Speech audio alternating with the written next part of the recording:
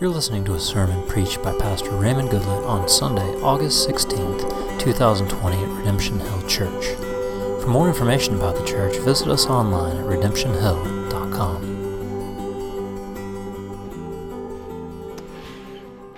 There was a teacher, fourth grade teacher, and she gave her class an assignment for history. They were all supposed to draw a famous scene or famous event from history. And so they went to work, and one boy in the class drew George Washington crossing the Delaware River in the American Revolution. And the teacher loved it, nodded with approval. And she went to another desk, and there was another boy, and he drew a picture of Martin Luther King Jr. delivering his famous "I Have a Dream" speech. And she loved it, nodded with approval again. One young girl in the class was drawing a picture of Katherine Johnson solving difficult equations at NASA to help John Glenn and the astronauts orbit the Earth safely. And the teacher loved that as well and nodded with approval. And she came to one other young lady in the class, and the young lady drew a picture of Jonah being swallowed by a fish. And the teacher looked down and said, well, that's a very nice drawing, but we're supposed to draw something that really happened, something from real history. And the little girl said, well, this is real history. We read it in the Bible, and what God tells us there is true. I believe it's true. This is my picture. And the teacher, kind of in a condescending way again, said, well, that's very nice. I'm sure you believe that, but I'm going to have to insist that you draw something from real history, something that really happened. And the little girl dug in her heels. She said, well, I believe that this is true. In fact, when I go to heaven one day, I will ask Jonah himself, and I'm sure he'll confirm that it is true. And the teacher, I think, flustered at this point, and maybe just being sarcastic, said, well, what are you going to do if Jonah's in hell, huh? And the little girl looked at her and said, well, then I guess you'll have to ask him. Right? Now, I'm told it's National Tell a Joke Day or something, so I guess I've done my part. I'm glad you could enjoy that. It is funny, and we should laugh, but I hope you'll also agree with me that the issue of hell itself is no laughing matter at all. And the parable that we're looking at this morning that Gideon just read for us so well is the parable of the rich man and Lazarus. It sets before us the most sobering reality any soul could ever consider. As Hebrews 9:27 says, it is appointed unto man once to die, and then after that to face judgment. This parable is also a vivid illustration of a proverb, Proverbs chapter 21, verse 13, which says, whoever closes his ear to the cry of the poor will himself call out and not be answered. My question for us this morning is why? Why did this rich man end up in hell? The text says Hades. We can say hell without doing any disservice or damage to the text. Why did he end up in hell, suffering under the torment of God's wrath? I'm going to suggest today there are two reasons cited in our text. The first of those reasons will be found in the descriptions of the rich man and Lazarus as we compare the two in verses 19 through 21. And the second reason will be found in the dialogue between the rich man and Abraham as we look through verses 24 to 31. So let's do that, and before we do, let's pray one more time. Father, we're asking for your help here. I ask that you would please guide us as we take a closer look at this parable. May the warnings that you have placed here out of love for us and out of a concern for our eternal souls spur us on to repentance and to an unshakable confidence in your word. Help us to see all people as you see them, so that we would seek to love you with all of our heart, soul, mind, and strength, and also learn to love our neighbors as ourselves. And finally, Lord, I ask that you would protect everyone listening today, whether they're here in person or listening over the computer. Protect them from either a false sense of guilt or, on the other hand, a false sense of security. Instead, Lord, may your Holy Spirit bring conviction of sin wherever that is needed, and also the assurance of our freedom from condemnation wherever that is needed. And we ask these things in the name of your Son, Jesus. Everybody said, Amen. All right, we should say up front, right up front, that the rich man does not end up in hell simply because he is very wealthy. Now, how do I know that? Well, let's look at verse 22. Who is the first man that Lazarus meets in paradise when he dies and goes to the good place? Who's the first person Lazarus meets? That's right, Abraham. And what does the scripture say about Abraham? Genesis 13, verse 2. It says, now Abraham was very rich in livestock, in silver, and gold. Does everybody see that? Abraham was very rich, much richer than most other people, and yet Abraham is in glory. Nobody goes to hell, or nobody is considered evil in God's eyes simply because they are very wealthy. Do you all see that? So if it's not the rich man's wealth that was the problem, what was his problem? Well, let's start to get our answer. We'll start looking at the top there in verse 19 as we get to know the rich man and this man Lazarus. So let's read there in verse 19. There was a rich man who was clothed in purple and fine linen and who feasted sumptuously every day. Now, there are rich people, and then there's Bill Gates, right? There are rich people, and then there's Jeff Bezos. You get the idea. This guy in our story was not simply rich. He was filthy rich. That is what Jesus is trying to drive home in verse 19. I like to say he was purple rich. And I won't sing like a Purple Rain. That's in my head, but I won't do that to you. But that's how rich this guy was. When Jesus says he was clothed in purple, he means what would immediately have been known to the people of that day. Purple clothing in that time was reserved primarily for royalty. Only the wealthiest of the wealthy would dress in purple clothing. And one of the reasons for that is because there were no synthetic dyes back in that time. All right, that didn't happen until the 19th century.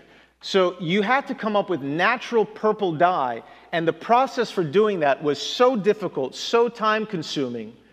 Purple dye was so rare in its natural form that it made purple dye very expensive.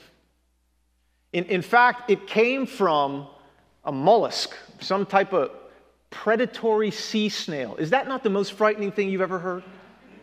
A predatory sea snail called the murex. There was some sort of awful sea snail that could apparently be found in sufficient quantities in the Mediterranean Sea off the coast of Tyre.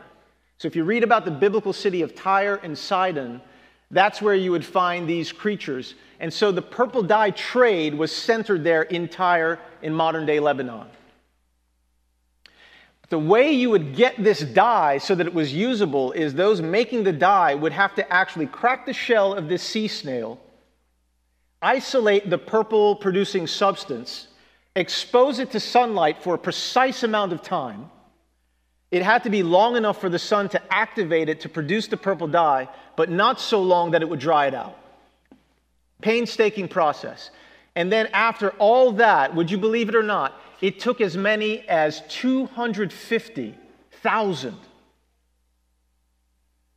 250,000 of these little sea creatures to produce 1 ounce of usable purple dye.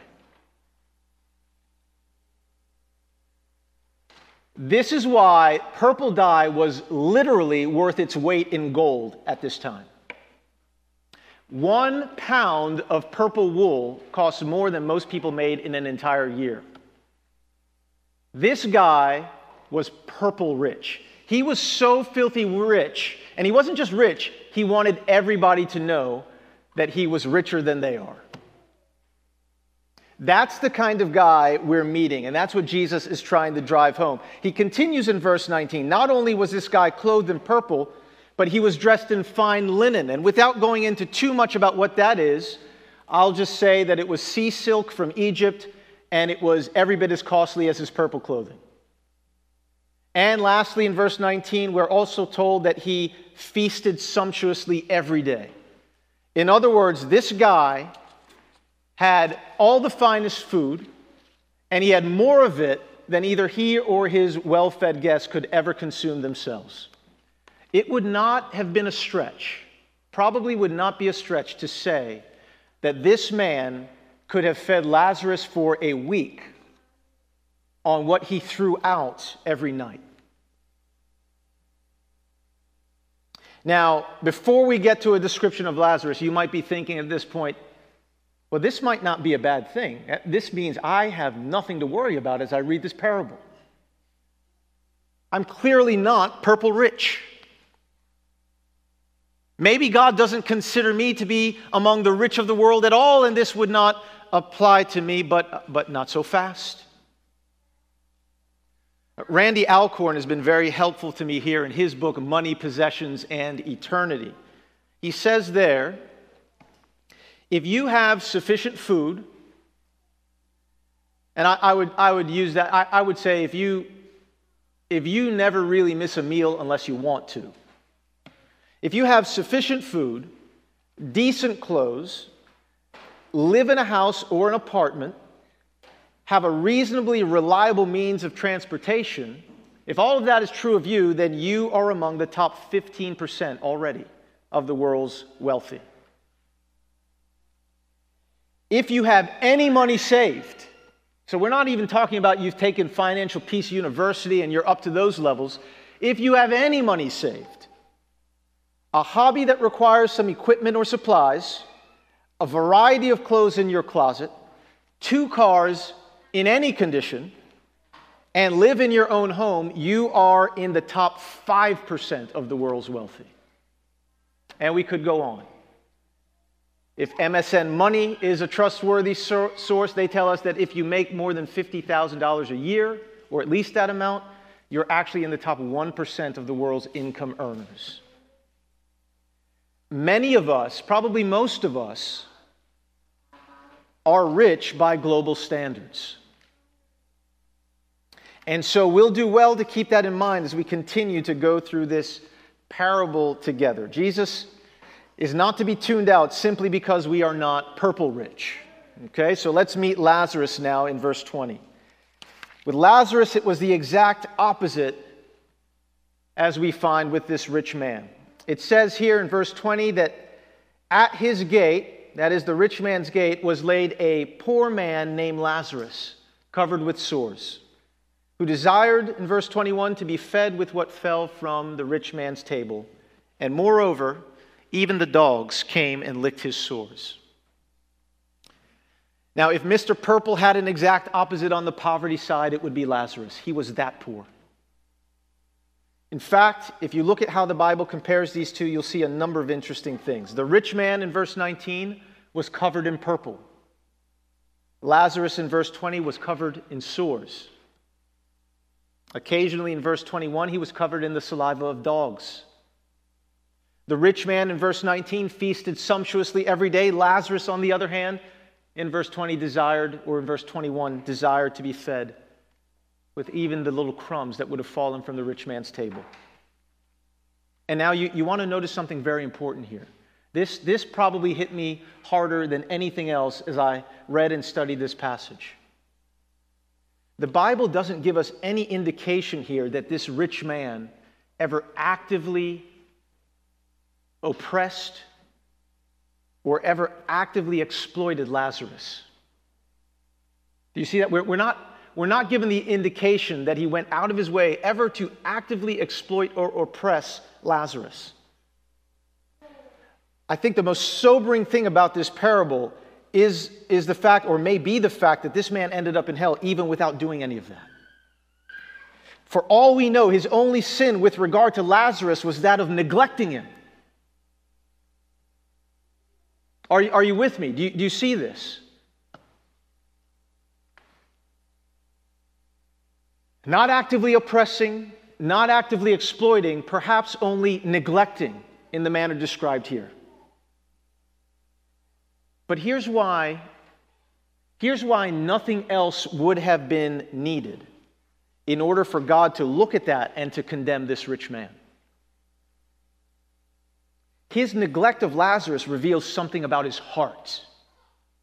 It isn't so much just that he neglected the poor or that he neglected Lazarus. It's what it revealed about his heart.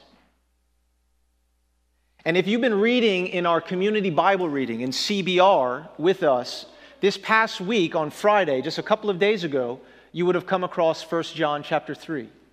And you would have read that with us, and you would have come across verse 17.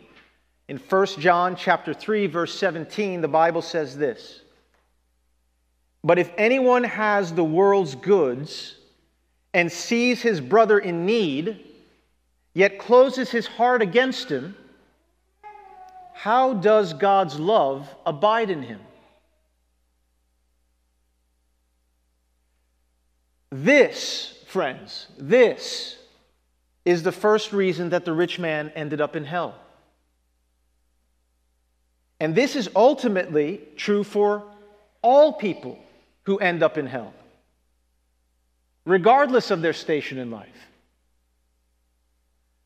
The love of God did not abide in the rich man's heart. That is the first reason he ends up in hell. The love of God did not abide in his heart. It was not in his heart. And the evidence for this, the first piece of evidence for this, was the way that he closed his heart to the cries and the needs of Lazarus, despite being more than able to provide him with a measure of relief when he came across him. God looked at that and translates that. God translates that into what it means about our hearts. And this is the first reason that the rich man ends up in hell. And the fact that we're talking about Lazarus and not just a generic poor person is also important.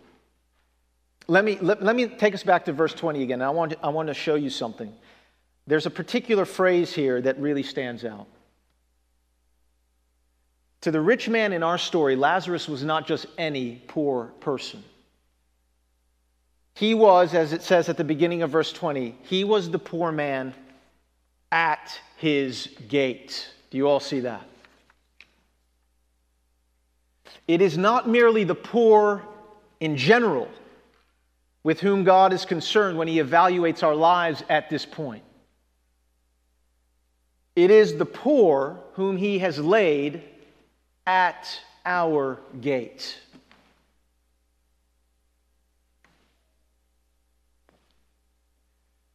This has been ripping my heart apart for a long time now, and I think even more this past week as I prepared for this message. Whose needs has God laid in front of your gate? You say, I don't have a gate. Well, you understand.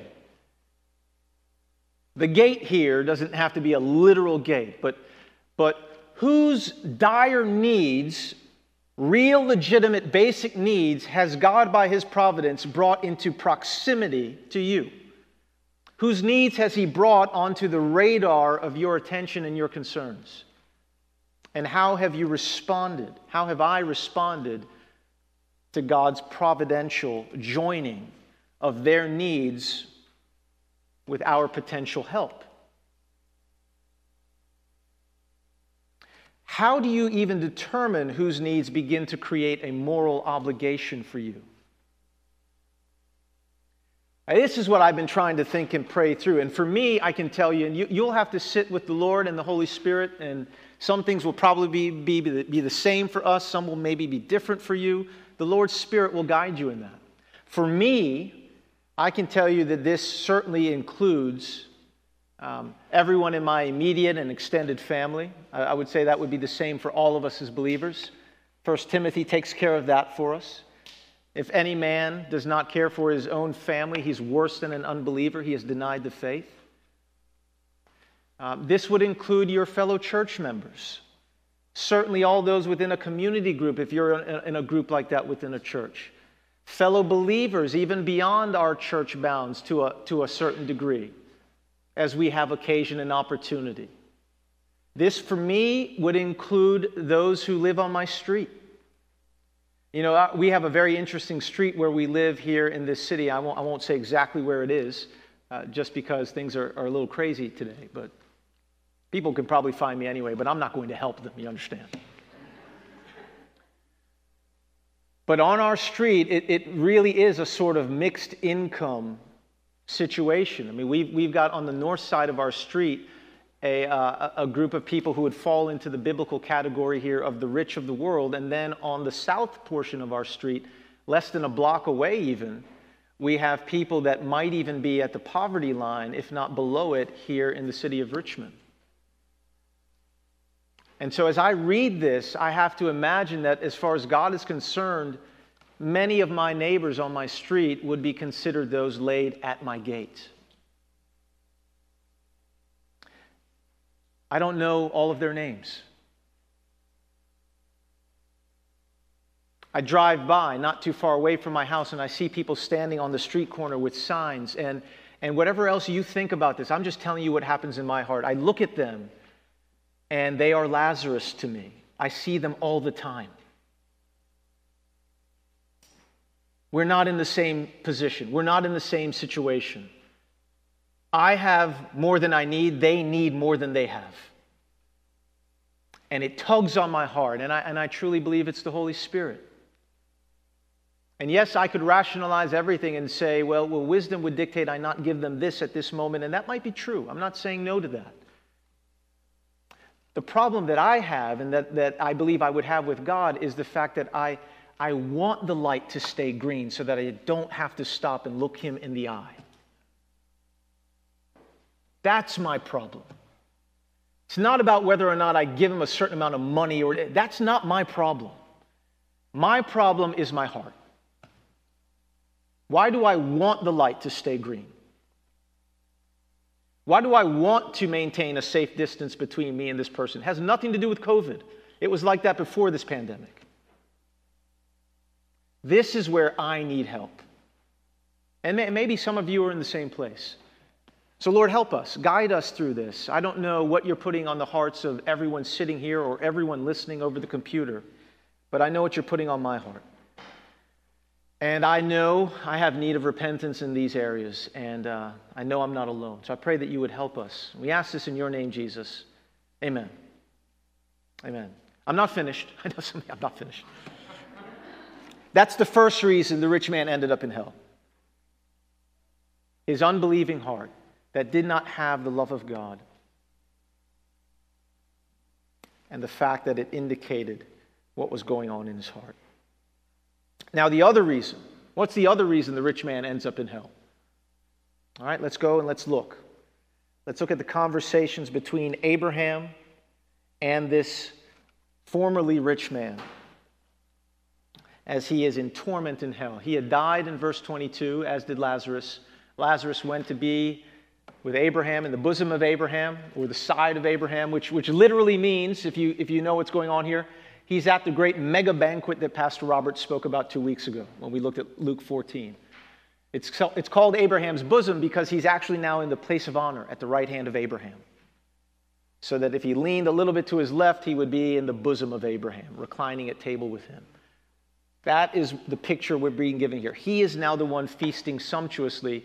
And as for the formerly rich man, it is now his turn to be the beggar. Let's look at verse 24. He calls out, "Father Abraham, have mercy on me, and send Lazarus to dip the end of his finger in water and cool my tongue, for I am in anguish in this flame. But remember what it says in Proverbs chapter 21, verse 13. Whoever closes his ear to the cry of the poor will himself call out and not be answered. Not be answered in the sense of receiving what he needs at that moment. But in this case, the man is answered in one sense by Abraham in verse 25. And Abraham says, "Child, remember that you in your lifetime received your good things, and Lazarus in like manner bad things. Lazarus received bad things, but now he is comforted here, and you are in anguish." And not only would he find no relief in this moment, but Abraham is very clear in verse 26 that it's going to be like this for the rest of eternity. There is no relief coming. See, let me say this here. There is no, in the scriptures, there's no concept like purgatory. All right, that purgatory, I was surprised to learn this as I grew up Catholic. And when I started reading the Bible for myself after I turned 20 years old, I was surprised to find this passage. There is no purgatory. You cannot pay a sum. No one can pay a sum for you that will get you out. You cannot seek relief or repentance there and then have another chance and have another go at it. No. The opportunity for repentance and the forgiveness that comes through it is in this life. Death cements, as C.S. Lewis said, death has a way of cementing the soul. And what we were in process here is cemented by passing through death. And we will be that for eternity. Abraham says here in verse 26, "Besides all this, between us and you, there's a great chasm. Nobody who would want to go from here to there can go, and you can't come from where you are to us." And then he continues the conversation. This rich man, formerly rich man, he says, "Well, then I beg you, Father, send Lazarus to my father's house, for I have 5 brothers. Send Lazarus so that he may warn them, lest they also come to this place of torment."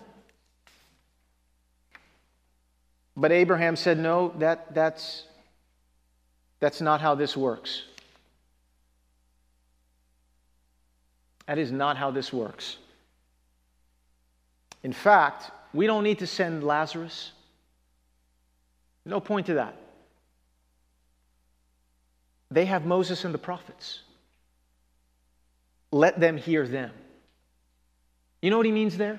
Moses and the prophets, that's the Old Testament. The law and the prophets, the law, the writings, the prophets, Moses and the prophets. That's the way they talk about the Bible at that stage of history. They have the Bible. Let them listen to the Bible. This man corrects Abraham. Can you believe this? Even from hell, he is correcting Abraham. No, Abraham, you don't get it. You don't get it. What is the Bible going to do? No. Verse 30. If someone goes to them from the dead, they will repent. I need them to repent so that they don't come to this place. And therein he reveals the second reason why the rich man ended up in hell.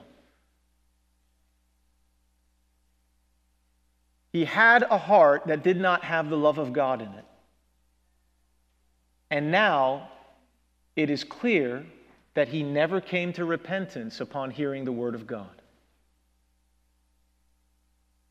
And once again, friends, anyone who ends up in hell will have these two things in common.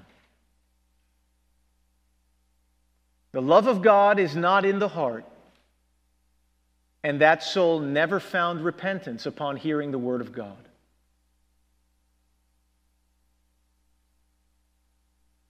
Abraham, you don't get it, this man says.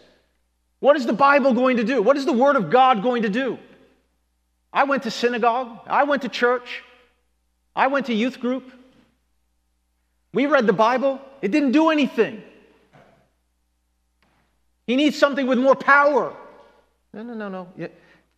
Abraham responds again in verse 31. No, Mr. Purple, you don't get it.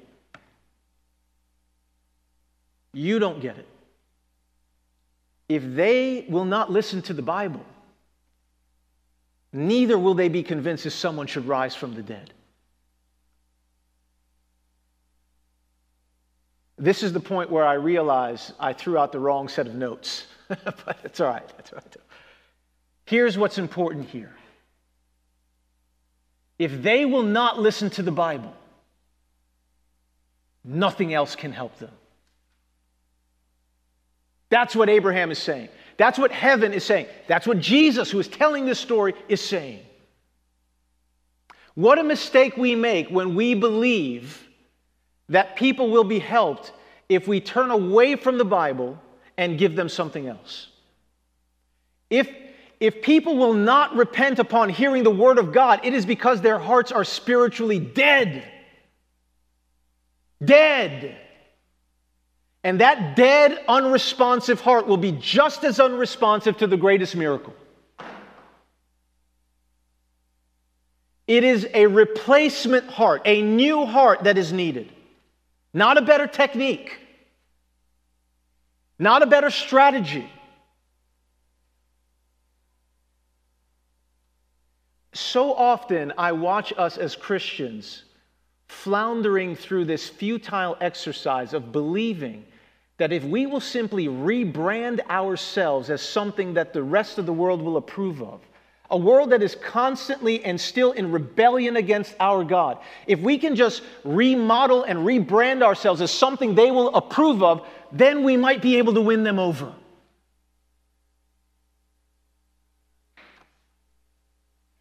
I'm telling you it won't work. Jesus said if they hated you or hated me, they will hate you too. Do you think that you will escape that promise from Christ? Do you think that if you are faithful to Him, you will escape that simply because you rebrand yourself?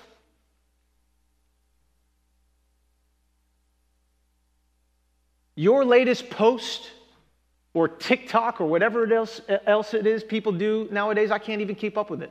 You think that somehow that is going to help people now? All of a sudden say, oh, you're such a nice person.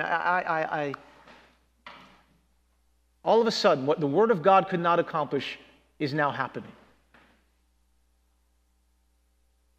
No, Abraham, Jesus, through the character of Abraham in this story, is trying to impress something upon us. There is nothing more powerful than God's Word if repentance is what we are trying to achieve or seek. And in fact, the Apostle Paul would drive this home. We are not going to ultimately be useful to anyone who is still separated from God if all we do is concern ourselves with giving into their demands. In 1 Corinthians chapter 1, verses 18 through 25, the Apostle Paul hits on this. Look at what he says there. He says, "For the word of the cross is folly to those who are perishing. But to us who are being saved, it is the power of God." Verse 21. "For since in the wisdom of God the world did not come to know God through its wisdom, it pleased God through the folly or foolishness of what we preach to save those who believe. For Jews, like this rich man, Jews demand signs." Do you see that? Jews demand signs. Show me something. Give me a display of power. Show me a miracle. If somebody will come back from the dead, I'll believe you. Show me that. Jews demand signs. And others, Greeks, seek wisdom. Give me an airtight, rational argument. Explain it all to me. Everything I can't understand, set it here before me. Connect the dots. If you can do that, I'll finally believe. Jews demand signs. Greeks, others demand wisdom. But we preach Christ crucified. a stumbling block to Jews, foolishness to Greeks, but to those who are called, both Jews and Greeks, Christ, the power of God and the wisdom of God. For the foolishness of God is wiser than the wisdom of man. And the power of God, or the weakness rather of God, is stronger than the strength of man. What is Paul saying here? The Word of God, in particular, about Christ crucified and raised from the dead as the only way for repentance and forgiveness of sins, Christ crucified is more power than that sign you're demanding.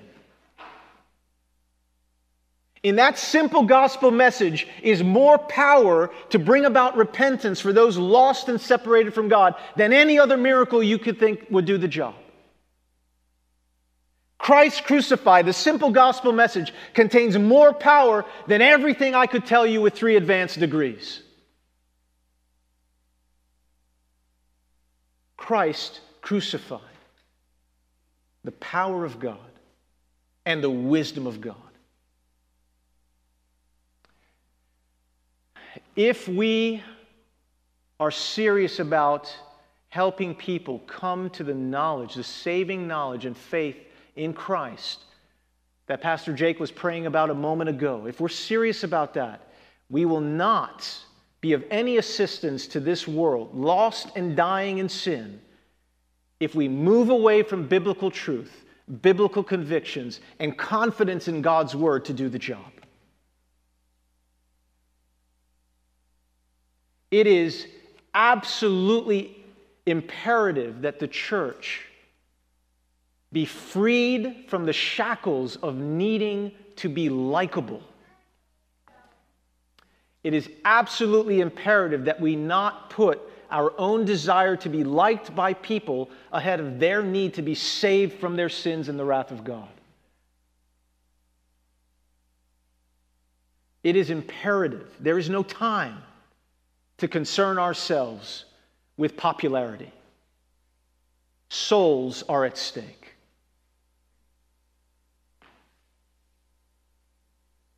And I tell people, I see Brandon and Lindsay, just doing campus ministry for years, I would see people and I could tell in a conversation, here's a young lady or here's a young man, and you see them starting to be convinced by the message, and then the emotional and relational hurdle to them coming to Christ begins to surface. And they start to tell you about the fact that, listen, if this is true, that means my mother is in hell. I can't accept this.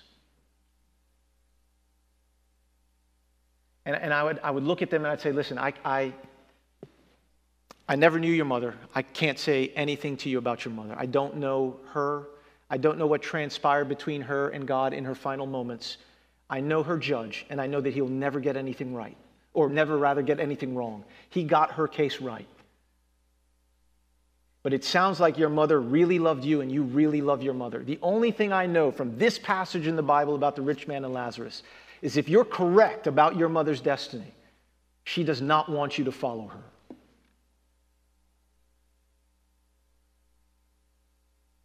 Don't go there for her sake. She doesn't want to see you there.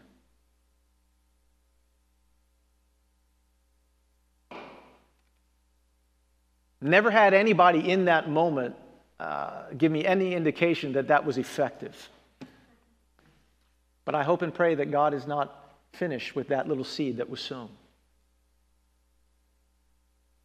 Friends, I'll leave you with this. Here's the good news. The good news today is that rich or poor, none of us would ever need, ever again, to suffer the wrath of God. See, we are no longer in a position where we have to choose between heeding the Word of God or having one return from the dead to warn us about the future. We have one much greater than Lazarus today, who has returned from the dead to tell us that now is the opportunity to get this right. Jesus Christ himself has suffered the wrath of God in our place. not for his own sins like the rich man, but for the sins of people like us who had a heart like the heart of the rich man. A heart that was lacking in love for God and lacking in love for our neighbors, and that would stubbornly refuse to heed God's word and his warnings to repent. But in God's grace to us, he speaks to us now, while there is still time and opportunity. And this is why we still go out with the gospel, here in Richmond and even to the ends of the earth. David and Kara, this is why we go to places where nobody has heard of Jesus, because some can't even be said, we can't even say about some, they have Moses and the prophets. There are people who don't have Moses and the prophets. As far as we know, there's no scripture in their language, no church, maybe no believer in that area. And so we go to places where people will at least be able to say they have Moses and the prophets. They have the testimony of Jesus' resurrection. They have a believing church in their area. This is why we give. This is why we go. This is why we pray the way we do. And in his grace to us, Jesus speaks, the resurrected Christ, and says, you don't have to go to suffer the wrath of God. I've done that in your place. All you need to do is repent and believe me. Trust me.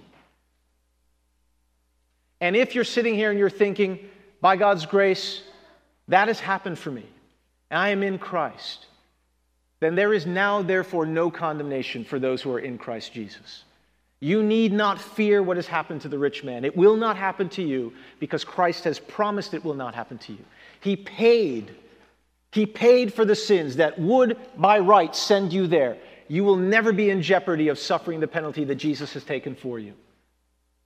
And if then you are concerned from that place of security with demonstrating more generosity, demonstrating a kinder heart, demonstrating more love for neighbor, the way that I'm praying through it and trying to see that happen in my life, if that is where your concern is, then how will that happen? Will it be the result of you piling guilt and shame upon yourself? Will we help others to make progress by piling guilt and shame on them? No, I'll leave you with this. 2 Corinthians chapter 8, verse 9. The Apostle Paul was encouraging the Corinthian church to give in relief of those who were even more greatly impoverished than those in Macedonia. He spoke to the Corinthian church in 2 Corinthians chapter 8, verse 9. And he said, for you know the grace of our Lord Jesus Christ, that though he was rich, for your sakes he became poor, so that you through his poverty might become rich. Friends, let us remember the example of Christ, who at great cost to himself, when we were helpless and needy and destitute in spiritual things, was generous toward us with his spiritual resources, with forgiveness, with eternal life, with grace. And out of gratitude to him and out of love for him, let us then turn and be generous toward others with our material resources. Let me pray for us. Lord, help us to do that. And we pray that we would not turn a deaf ear to the warnings in your word, and that we would not then turn a deaf ear to others. Thank you for reminding us that those who close their ears to the cries of the poor will themselves call out and not be answered. And thank you also for the reminder that nothing can rival your word in its power to bring about repentance and faith. Lord, help us to always have supreme confidence in your word, so that we might faithfully offer it to those who have yet to believe in your Son, Jesus, and so that we then might feast sumptuously on your word every day. It is in Jesus' name that we pray. Amen. You've been listening to a sermon preached by Pastor Raymond Goodlett at Redemption Hill Church in Richmond, Virginia. For more information about the church and to hear other sermons, visit us online at redemptionhill.com.